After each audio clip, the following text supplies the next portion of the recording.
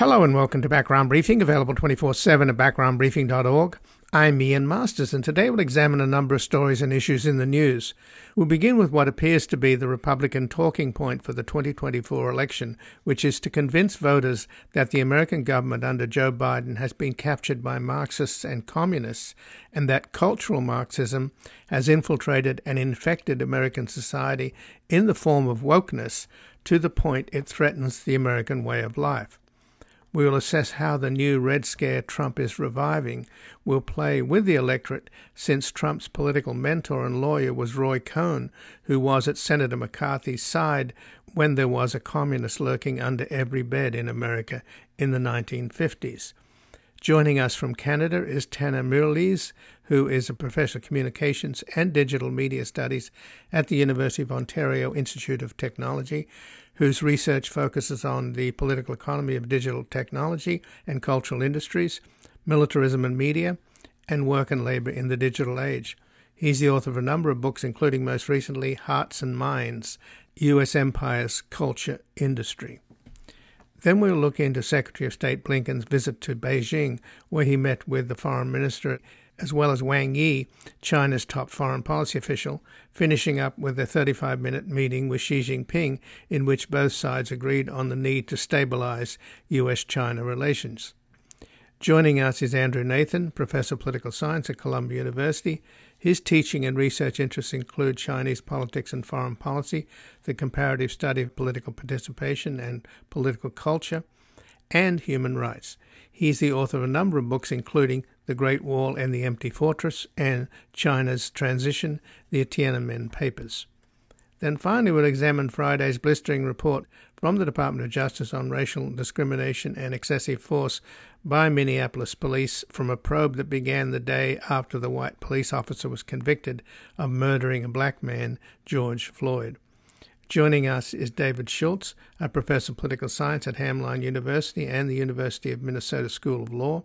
He is the author of 30 books, most recently American Politics in the Age of Ignorance, Why Lawmakers Choose Belief Over Research. And we will discuss his article at Counterpunch, Policing in Minneapolis and Across Minnesota, What Two Reports Say.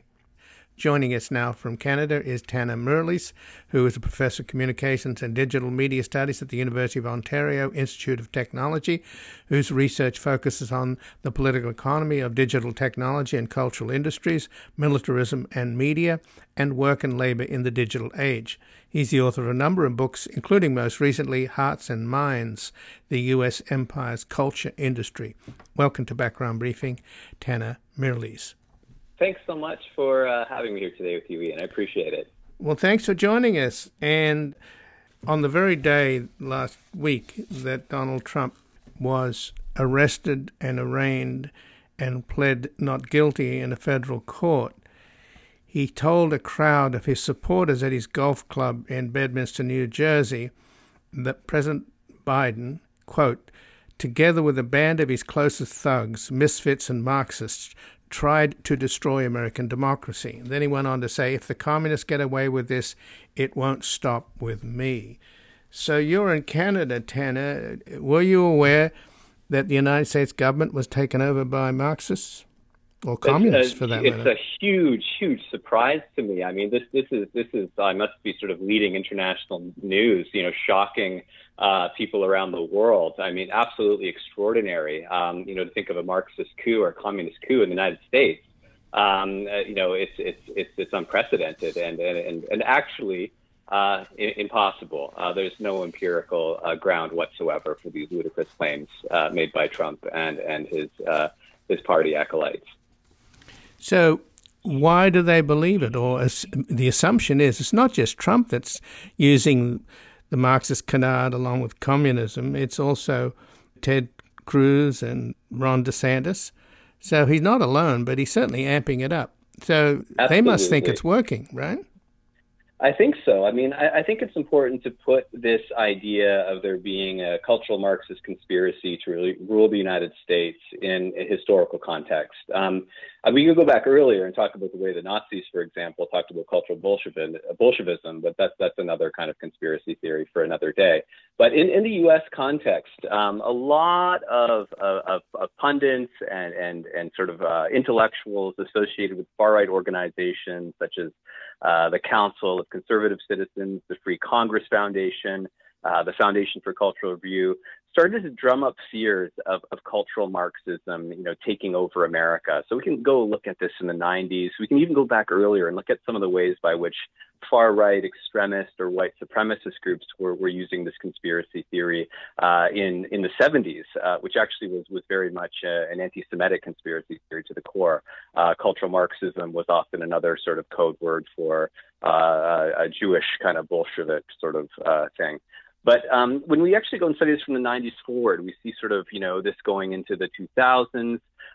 We see, for example, on the cusp of Barack Obama's election, Tea Party activists spreading this idea around, demonizing Obama as a cultural Marxist. I can recall folks like Rush Limbaugh and Glenn Beck of Fox News, echoing this idea. Then we see sort of moving up into the sort of Trump election, folks like Andrew Breitbart and Steve Bannon of Breitbart News talking about cultural Marxism in America, and also, paleoconservatives like Pat Buchanan, libertarians like Ron Paul, all claiming that America is or on the cusp of being ruled by cultural Marxists. And we see this also playing out in explicitly sort of white supremacist and white nationalist movements of the alt-right. So folks like Richard Spencer or the neo-Nazi Andrew Anglin, also talking that sort of, cultural Marxism has become a threat to America or the ruling ideology of America and its elite. So this has been part of U.S. political communications by the far or extreme right, now very much the mainstream right as well, going back to the 70s. And so I think it's important to historicize that and just understand this as a political communication tactic that has been used for a very long time. But it's a conspiracy theory at the core. It might be effective in mobilizing some conservatives and some right-wing Republicans, to Trump and to others like Cruz.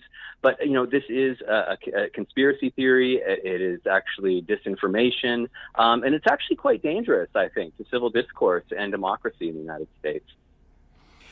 Well, we have a very dangerous ex-president who's running again for president, and he seems to have captured the Republican Party so far. He's way ahead of his rivals, and he's defying the rule of law contemptuously and saying that he's going to destroy the deep state, which is another conspiracy.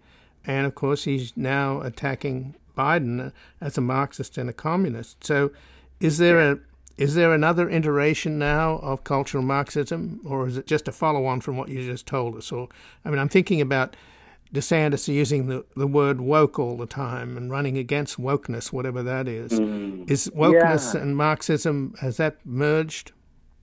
Yeah, they sort of created an equivalence, right? A sort of semantic convergence between, cultural Marxism, wokeness. Sometimes, you substitute those two words for critical race theory, which are all just sort of being turned into epithets to attack liberals. Not so much actually existing Marxist, socialists, or communists in the United States. But, it's easy for them to do that.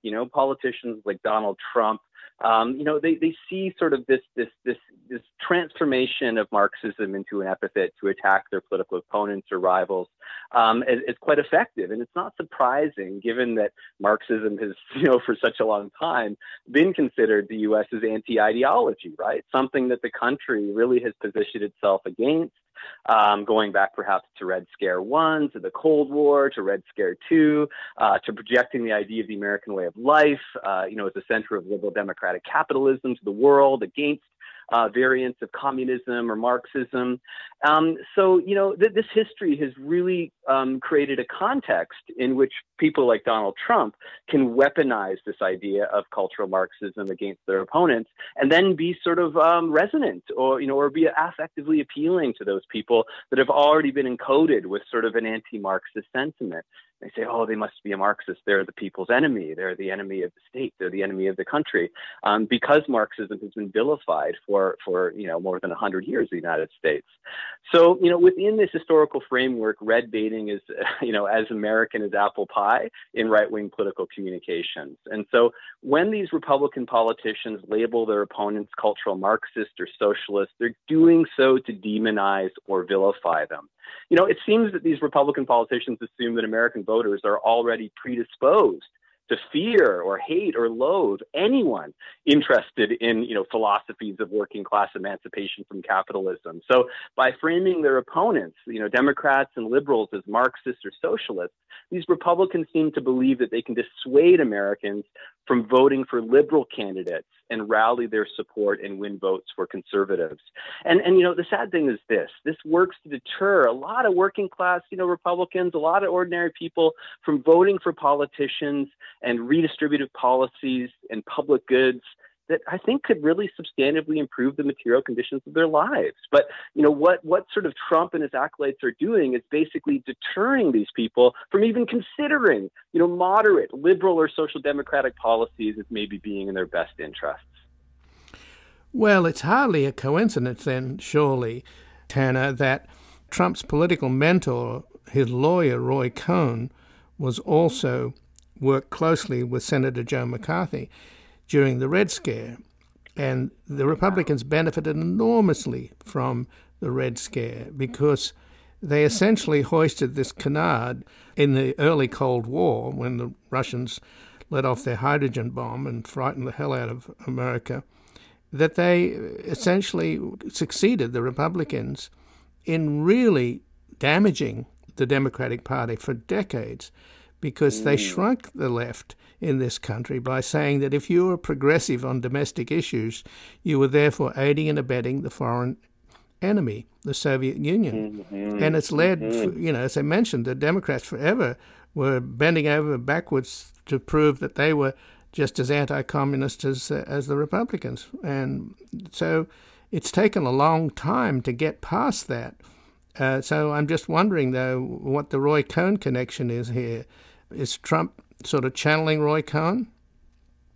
I think definitely there is a channeling of that, but it's also channeling sort of right-wing extremist groups' conspiracy theories about the nature of power and the locus of power and the identity of power in the United States. And so on the one hand, you have this kind of residual sort of red baiting that has always, I think, been part of right-wing politics in the United States. But then you also have maybe something more present, which represents the rise of perhaps a neo-fascist or extreme far right, both in the United States and around the world, that is sort of, openly sort of white nationalist and white supremacist and openly kind of, playing with and embracing fascist ideology. And so in this particular context, it's a real dangerous mix of both historic, anti-Marxism and anti-communism as a political communication tactic, merging and converging with far-right extremist and neo-Nazi and fascist movements that are also to the core, anti-Marxist and anti-socialist and anti-communist and so on. But I think it's again so tremendously important to call this out as a ludicrous conspiracy theory. I mean, has Trump read, Capital Volume 1? Does Trump even really know what sort of historical materialist philosophy or Marxism even is, or what it substantively means, or the plurality or heterogeneity, even debate discussion going on within that particular philosophical and political community historically and at the present time? I mean, I doubt it. I mean, the Republican politicians like Trump, who talk a lot about this cultural Marxist takeover in America, rely on far-right fringe group websites, not experts, not actually existing Marxists. You could always find a few Marxist political economists around the world that could say some very erudite and thoughtful things about what they stand for and why. But I mean, Trump's not consulting them. Trump doesn't really seem to have a clue about what actually existing Marxism might entail. So they're not referring to scholarly works on the history of Marxism or democratic socialism or social democracy in the United States or around the world. They're not substantiating any of their claims with knowledge, So it's in my opinion, it's a conspiracy theory based on very, very lazy thinking. But surely, though, just Tanner, because we're running out of time, that Sure. It's not just Trump that's ignorant about Marxism. The entire American polity and its population, because, it just became something evil during the Cold War, and it became the forbidden fruit, and it's never been analyzed. I mean, in Europe and Canada and other countries where you have, communist parties in the political pantheon, people are, everybody knows a communist, and it's no big deal. But here it was so demonized, and it became such the forbidden fruit that the ignorance about Marxism is pervasive, either by the anti-Marxists or by the handful of Marxists that are true believers. So, just in closing, though, I think it's important to point out that Roy Cohn and Joe McCarthy and the Red Scare never came up with any communists to speak of, but they ruined lots of lives. So how much can this poisonous group of horrible Americans like Donald Trump, Ron DeSantis, and Ted Cruz, how much damage can they do? No, I think that they already are doing damage because they're turning, vast swaths of popular sort of opinion against liberals that wouldn't even openly self-identify as Marxist, communist, or socialist. Of course, if you want to go and read about actual socialists in America, you can go look at the Democratic Socialists of America, the Jacobin sort of website, or other online sources that reflect these tendencies in the United States right now. But there's no empirical ground beneath the claim that Marxists rule the big institutions of American society. I mean, it's absolutely ludicrous. I mean, are there Marxists at the heights of sort of Washington or the National Security Agency? No. Is Joe Biden sort of, posing as a revolutionary comrade leading a working class revolution? Like, no. Are the big tech companies, it's like Mark Zuckerberg, Elon Musk and Jeff Bezos, Marxists? No. I mean, universities and colleges? I mean, sure, you're going to find a few Marxist professors every so often, but why wouldn't they? Mark's a canonical political economist that you could read alongside Adam Smith and Ricardo and others.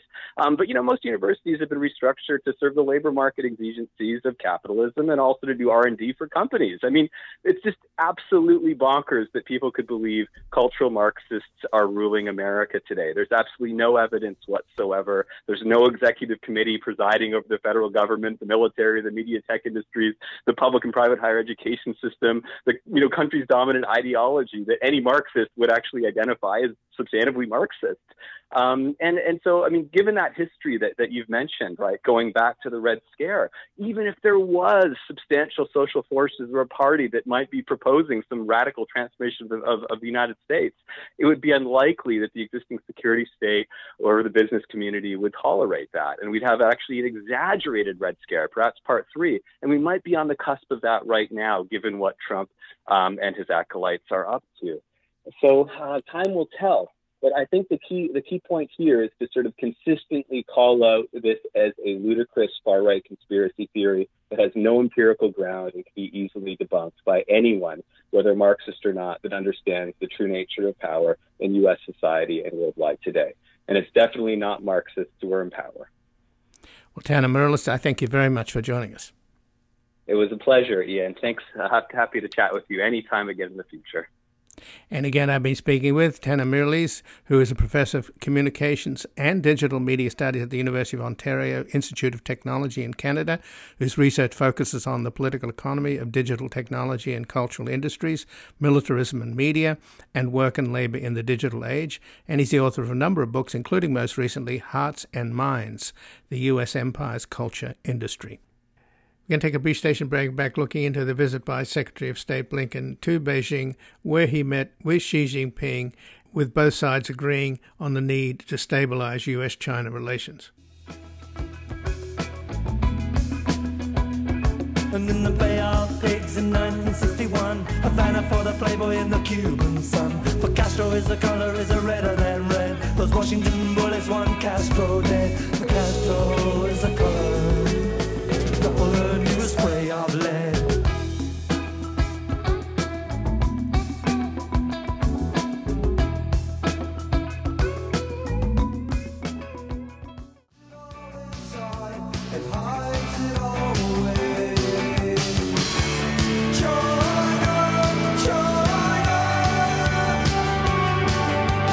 Calling out to your history. Is that the way you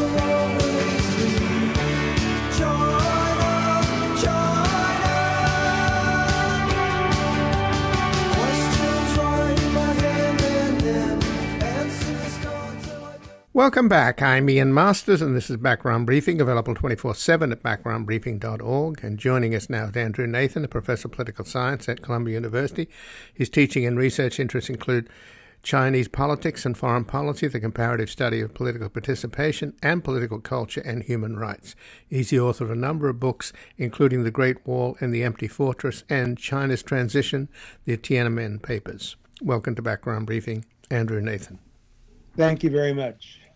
So, Andy, what do you make of the trip that Secretary of State Blinken just completed over the weekend, meeting with Xi Jinping on Monday, prior to which he met with Wang Li, I don't know what he's called, the top diplomat, but there's also, of course, China's foreign minister as well that he met with. So it seems like it was a sort of good guy, bad guy kind of thing where Wang Li and the foreign minister beat up on him in earlier meetings, and then he had a nice 35-minute meeting with Xi Jinping. How do you see it?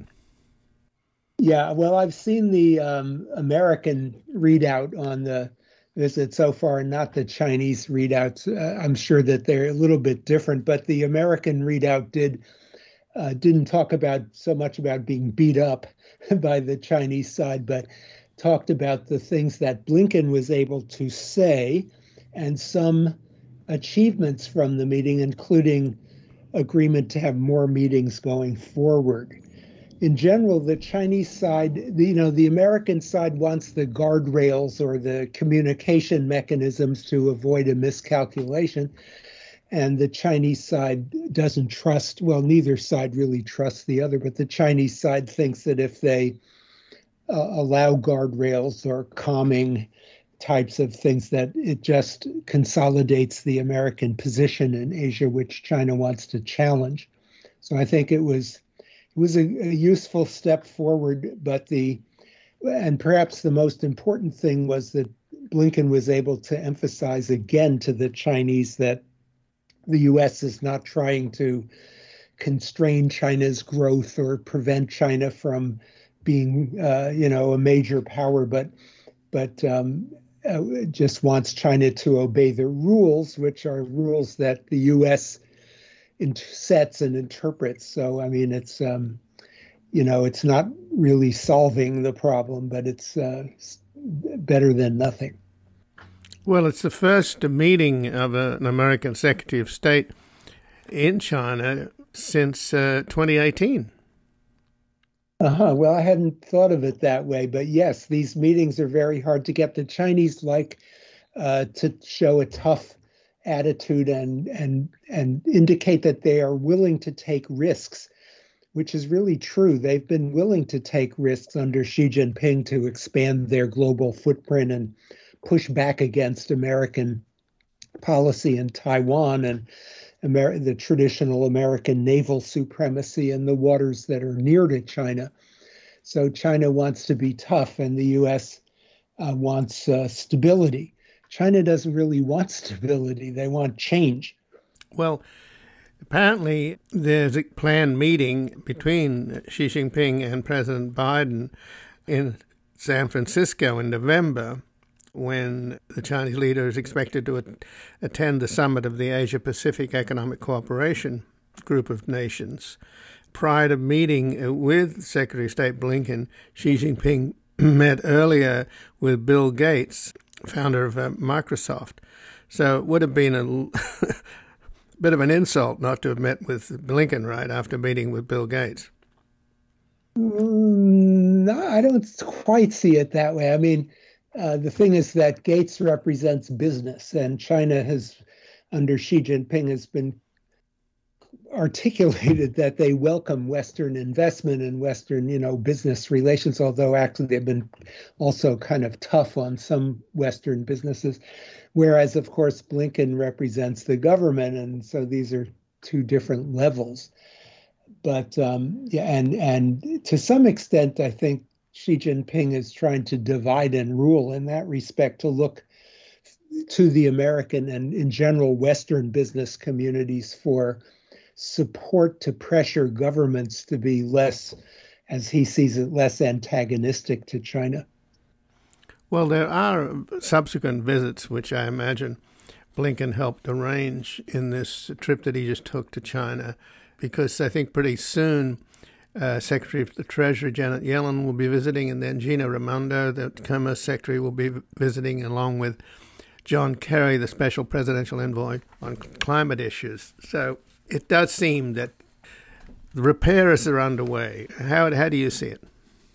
Yeah, I think all those meetings are going to be useful in, communicating on both sides what are the bottom lines and the issues at stake and so on. I do think it's significant advance.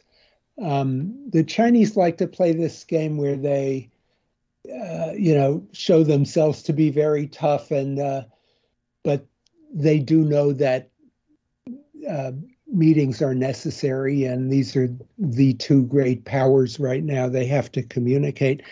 And the Chinese know that they have a common interest, as Blinken articulated, and the U.S. has been articulating for a long, long time. The Biden administration policy has always been that we are in what they call strategic competition, which is different from containment or out and out attempt to somehow destroy China.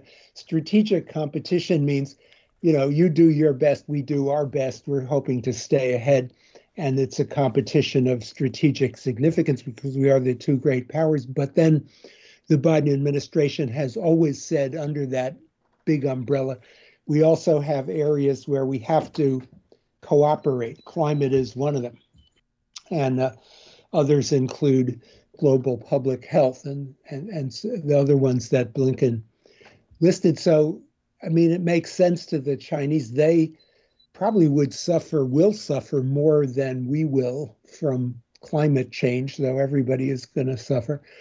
And cooperation in that area is very important to both sides, but that cooperation includes competition within it. Say, for example, who's going to get the most profit out of manufacturing, new energy vehicles, solar panels, and things of that kind, where China, in fact, is in the lead right now. So at their 35-minute meeting in the Great Hall of the People, Secretary of State Blinken and China's leader Xi Jinping hinted at China's grievances. He said state-to-state interactions should always be based on mutual respect and sincerity. I hope that through this visit, Mr. Secretary, you will make more positive contributions to stabilizing China-U.S. relations. And Blinken stressed at the meeting the need for direct engagement and sustained communications at senior levels. So does that mean that the Chinese Defense Minister will now take calls from Secretary of Defense Lloyd Austin, and also the Joint Chiefs of Staff General Milley will be able to talk to his Chinese counterpart now? Because the Chinese haven't been picking up the phone for some time. Yes. So I don't know whether it means that, because the Chinese Minister of Defense was placed under U.S. sanctions for his involvement in selling, I forget exactly what, but something to Russia. And so the Chinese side is pretty insulted by those. In general, the Chinese side finds the U.S. use of sanctions to be a violation of international norms of sovereignty. And the sanctioning of the Minister of Defense is pretty insulting. So whether specifically the Minister of Defense will pick up the phone, as you know, he refused to have a meeting with Secretary Austin, our Secretary of Defense, in the recent meeting in Singapore, where defense ministers meet every year. So I don't know if it's going to mean that, but as you said, probably Biden and Xi Jinping, certainly will meet at some point, whether it'll be in San Francisco or at some other point. I don't know that that's been nailed down. Meetings between the two heads of government, that's the highest level. And of course, Blinken is a very high level as well. And as you said, Kerry, Raimondo, Yellen, those meetings will happen. Whether it'll happen in the defense, and the U.S. has aside specifically from the Chinese Minister of Defense, the U.S. has been asking for various military to military communications. And this has been one of the hardest, actually for decades, this has been one of the hardest things for the U.S. to get from the Chinese, because the Chinese view it as an intelligence gathering effort by the United States, as well as a kind of threat by the United States, because we like to show them, bring them aboard our aircraft carriers and show them what we have, which I believe is 10 to 20 years advanced from what they have in technology. They see that as a threat. So, and they want to show that their military people are, risk acceptant sort of cowboys, and that we should hang back.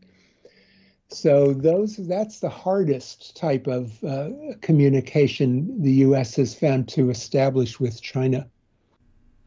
But I think it was the Chinese defense minister or the head of the military who said that a war with the U.S. over Taiwan would be catastrophic.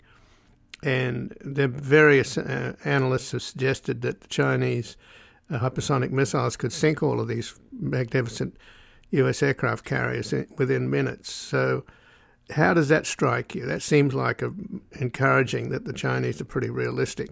I'm hoping that on the American side, we're also realistic about what a catastrophe a war with China would be. Yeah. I mean, this is a subject of a very intense debate among American China specialists. I'm one who agrees with the line of your question that the Chinese are, however, realistic in the following sense, that they don't think they are ready yet to win a war over Taiwan, and they hope to get control over Taiwan without a war when they successfully shift the military balance between themselves and the United States, so that the U.S. wakes up and gets the message that it cannot afford to interfere when they try to take control over Taiwan. And if that beautiful day arrives, in their opinion, which they think it will, when their posture around Taiwan is so overwhelming and the U.S. one is weakened further because they think the U.S. is a declining power, when that day comes, there won't have to be a war. So I think the kind of message of a war would be catastrophic is not a message from the Chinese that they're going to let up pressure on Taiwan. Instead, it's a measure. It's a signal that you Americans need to get the message sooner rather than later that you cannot afford to be in this war. If the Chinese were to sink just one aircraft carrier, we would lose more than double the number of American troops that have been killed in the whole war in Afghanistan. That number in Afghanistan is something under 3,000 U.S. deaths, war deaths. There are 5,000 to 7,000 American sailors and other troops on an American aircraft carrier. So I think the vulnerability of those aircraft carriers, which is true, the Chinese see as a reason why sooner or later the Americans are going to back off from Taiwan. But when you think about how Xi Jinping has changed the trajectory of U.S.-China relations and become much more militant, and he's adopted wolf warrior diplomacy, had they continued the policies of his predecessors, it would seem to me that they probably could have finally taken Taiwan politically without a war, with cooperation with the Kuomintang Party. But after the crackdown in Hong Kong, nobody believes the one China, two systems notion, particularly in Taiwan. So how much do you think Xi Jinping has brought this on himself because of his very militant kind of foreign policy and wolf warrior diplomacy, etc.? Yeah. Well, first of all, I don't think that the Kuomintang in Taiwan any longer has the ability to cooperate with the Chinese Communist Party to, quote unquote, solve the Taiwan problem, close quote, because the Kuomintang depends, on the voters in Taiwan who are, not willing to unify with mainland China. But I think Xi Jinping, to come back to the center of your question, I think Xi Jinping looked at, well, first of all, we have to understand that the Chinese consider their security position to be very unsatisfactory. They have been and continue to be surrounded by American troops, ships, planes, allies, Japan, South Korea, and other Philippines, and so-called allies and partners like Singapore and so forth, surrounded their sea lanes of communication where all of their, not all, but most of their energy resources and raw materials come in and their products go out are basically undefended at this point and subject to interference by the U.S. and Indian, French, British navies. Their culture, their society is penetrated by all kinds of American, cultural influences and so on, and so forth and so on. They're very insecure. And I think when Xi Jinping came to power, he thought, my predecessors have built up the economy and the military to some extent, but they really haven't made significant steps forward in improving our security situation. And we're big enough now to do that.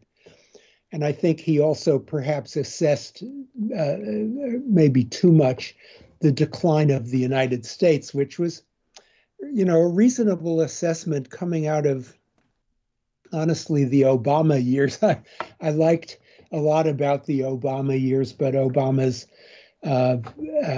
posture in Asia was pretty weak. His response to various challenges, he held out the hand of peace, as he said, to various antagonists, and that didn't work out for the United States.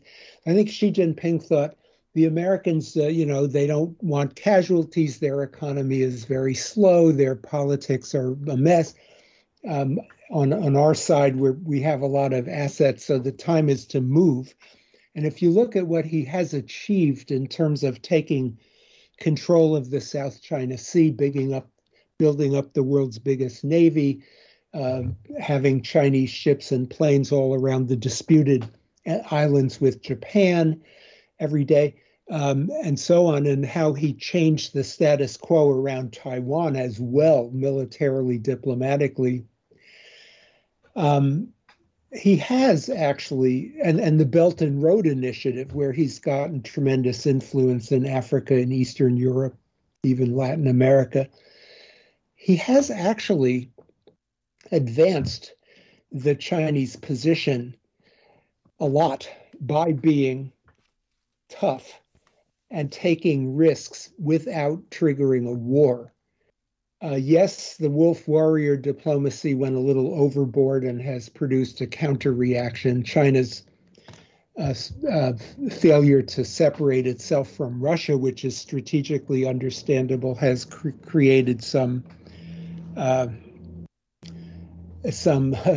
resistance among the Europeans. The Huawei thing created resistance among the Europeans eventually, after the U.S. Did a lot of jawboning with the Europeans over the risks of Huawei.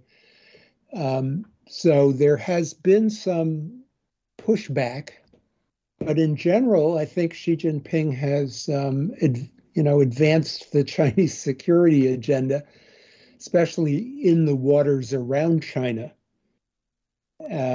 So I think but we have a lot of debate over this in the U.S. Do his advisors tell him the truth?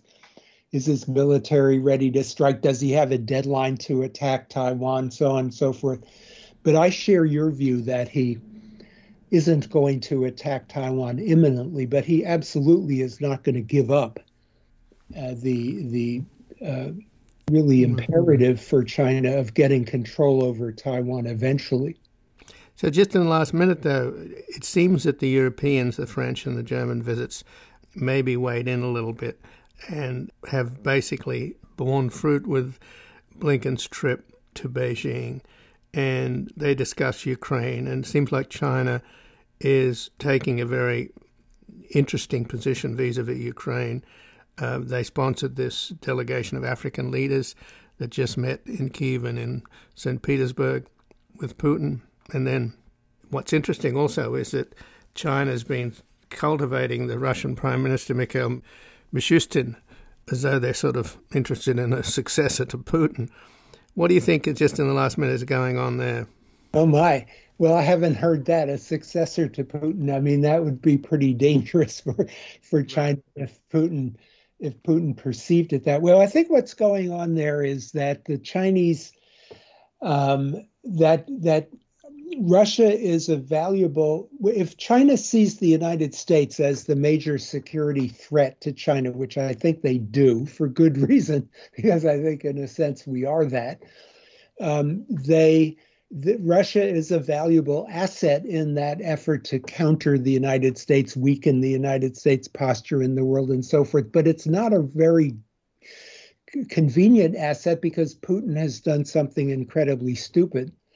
And the Chinese are smart enough to see that. So they can't, wouldn't behoove them to throw Putin overboard because that would only help the United States, but neither can they really endorse what Putin has done for a number of reasons. First, because it's stupid. Secondly, because it violates the principle of territorial integrity and sovereignty, which is a value, principle that China values because they don't want to be invaded or split up.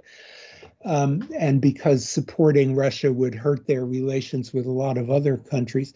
So they are trying to walk a fine line, and I think walking it pretty successfully so far, which is to not break sanctions, not split with Putin and side with the other side, which is their enemy, and to try to position themselves as pro-peace, which they are because they would like to see peace. But since peace is not up to China, it's up to Russia and Ukraine. The Chinese can't really do much about it, but to just position themselves as pro-peace.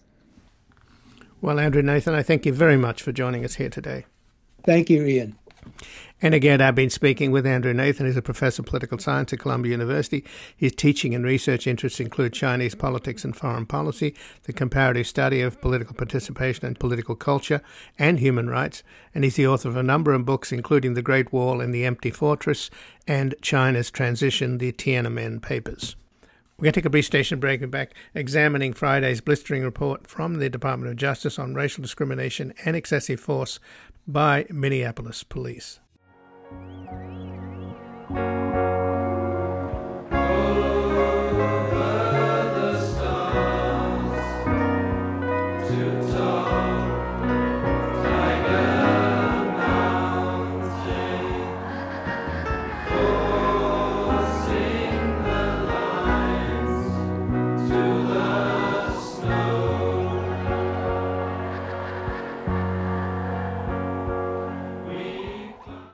This morning I woke up in a curfew.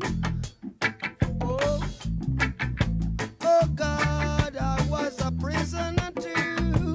Yeah, could not recognize the faces standing over me.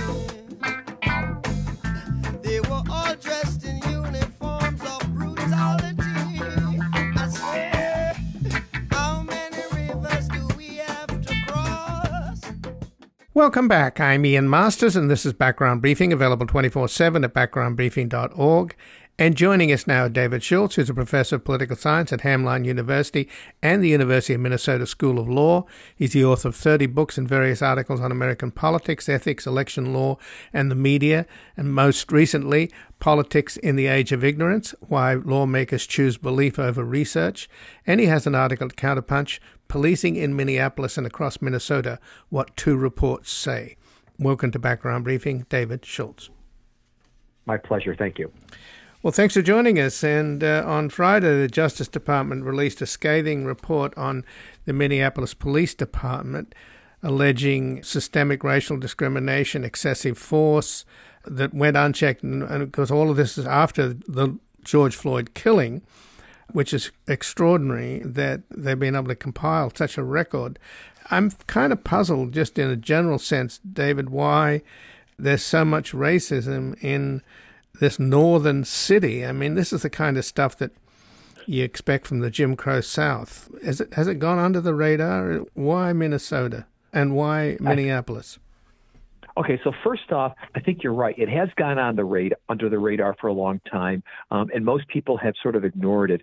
That unfortunately, Minneapolis and the Minneapolis-St. Paul metropolitan area, but specifically Minneapolis, by almost every measure, is one of the most has some of the greatest racial disparities across all kinds of ways you could look at it in terms of black-white wealth, income, college education, high school graduation, home ownership, were absolutely deplorable in terms of it.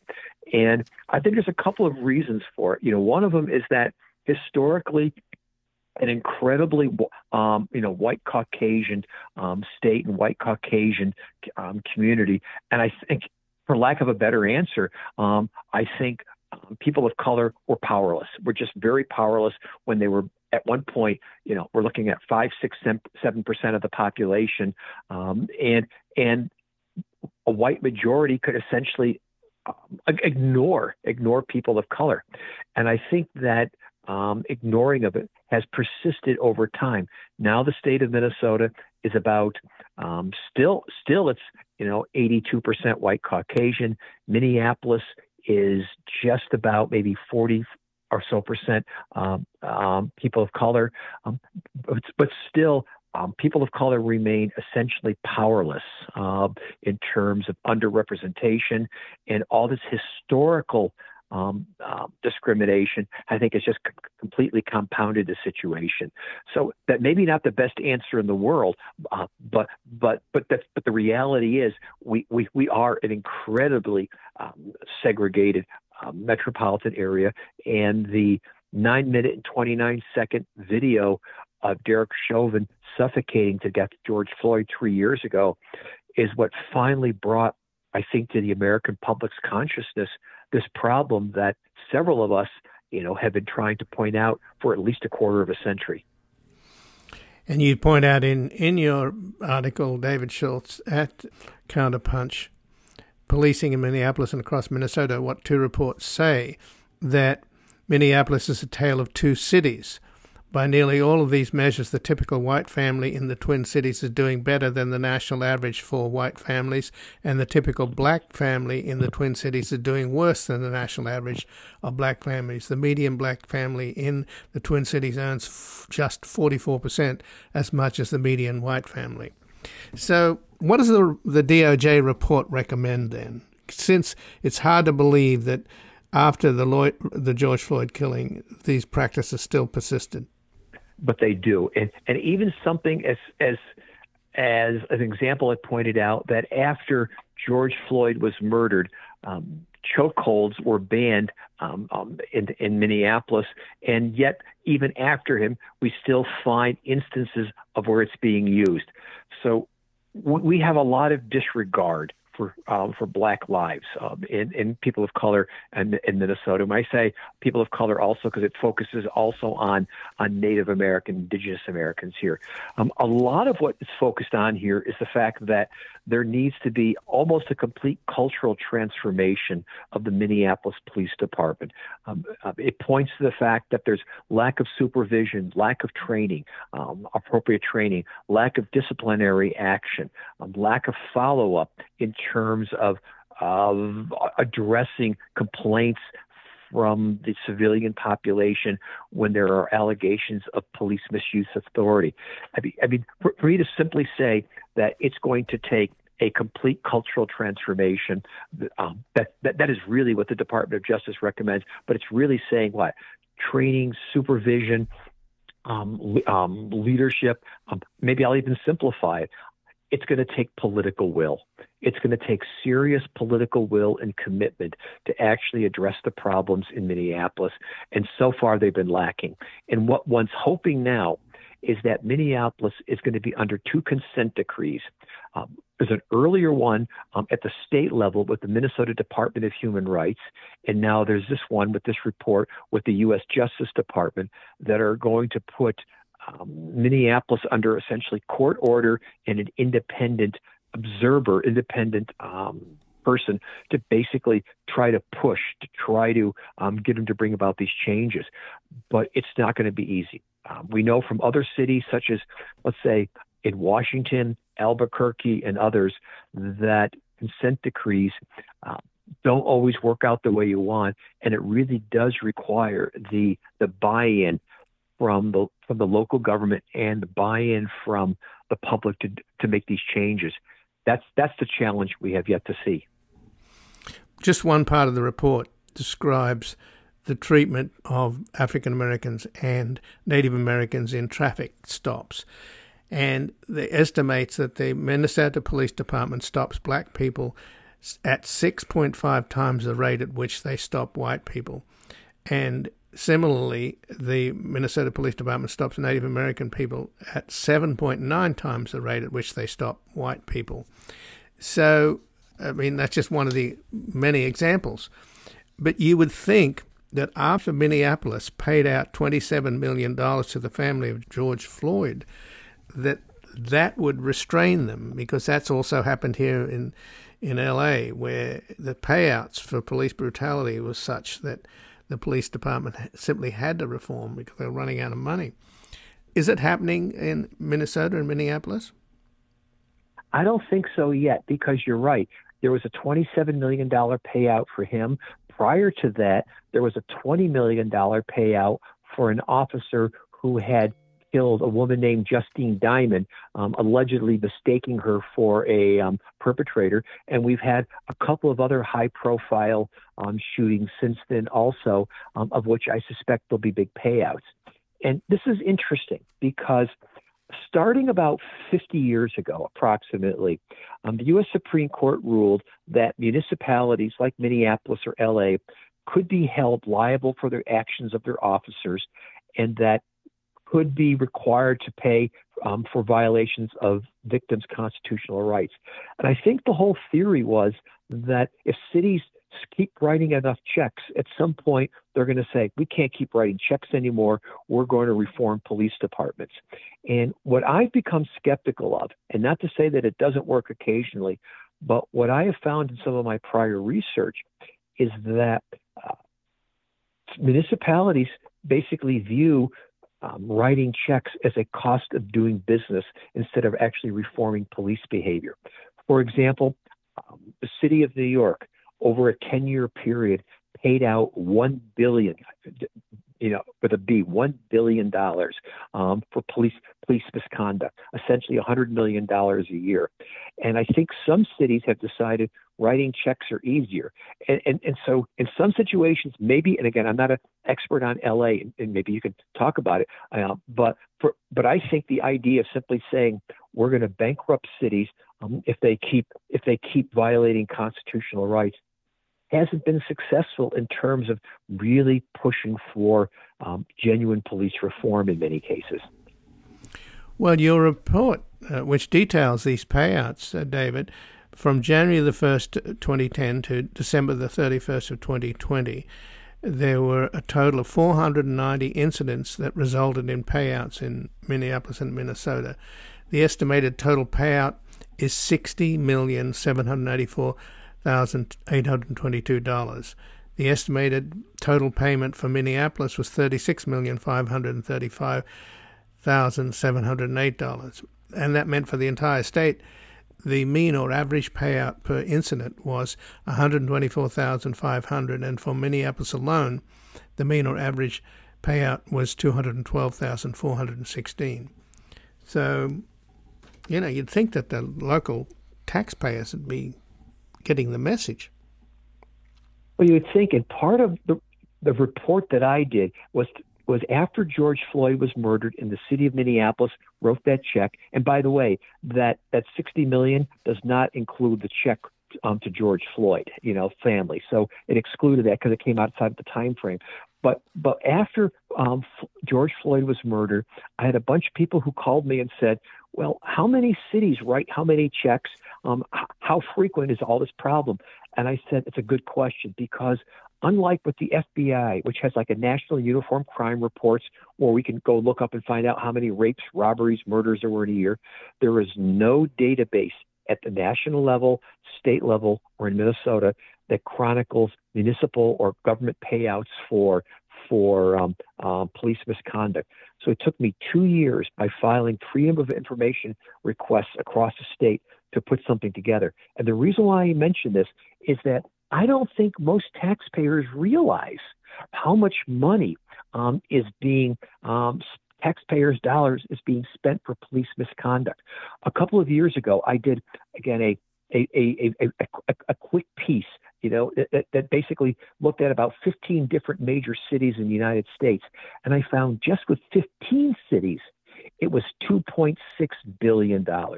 My guess is, if we actually had a national database and we had to collect all the payouts, and it's not just for use of force, it's for invasions of privacy, it is for driving while, by being a person of color, add all that in together, my guess is we're talking about probably billions, if not tens of billions of dollars that's being paid out of taxpayer money. And I don't think the average taxpayer realizes that.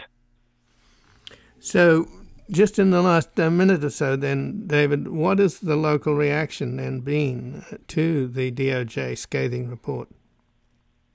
Well, I think clearly for advocates of reform, they're saying, good. This is a great opportunity for now with the city under 2 different consent decrees to maybe do something. But there's also a lot of skepticism that some of the recommendations in the report were recommendations that had been surfacing for years, and still nothing had happened. So I think there's both optimism and trepidation. And needless to say, there are also some in the law enforcement community which are still arguing and saying that this is overblown, this is an exaggeration. And so I would simply say at this point that many people were shocked by the scathiness of the report. Although go to North Minneapolis, which is where most of the African Americans live, and they would say none of this should have surprised anybody. Well, David Schultz, I thank you very much for joining us here today. My pleasure. Thank you for having me again. And again, I've been speaking with David Schultz, who's a professor of political science at Hamline University and the University of Minnesota School of Law. He's the author of 30 books and various articles on American politics, ethics, election law, and the media. Most recently, American Politics in the Age of Ignorance, Why Lawmakers Choose Belief Over Research. And he has an article at Counterpunch, Policing in Minneapolis and Across Minnesota, What 2 Reports Say. This has been Background Briefing. I'm Ian Masters. I'd like to thank producer Graham Fitzgibbon, and this program is available for podcasting at backgroundbriefing.org, where you can sign up for our email updates as well as subscribe wherever you get your podcasts. If you like this program, you can help us reach more listeners by taking a moment to rate and review us on iTunes, Google Play, iHeartRadio, or wherever you get your podcasts. And please do share the program with friends and family and colleagues on Twitter and Facebook. And I'll be back again tomorrow with another Background Briefing. Bye for now. Sing something to me, an angel song about the home of the brave in this land here of the free. One time, one night in America, a lady dressed in white with a man she loved, standing along the side of the pickup truck. A shot rang out in the night, just when everything seemed right. Another headline written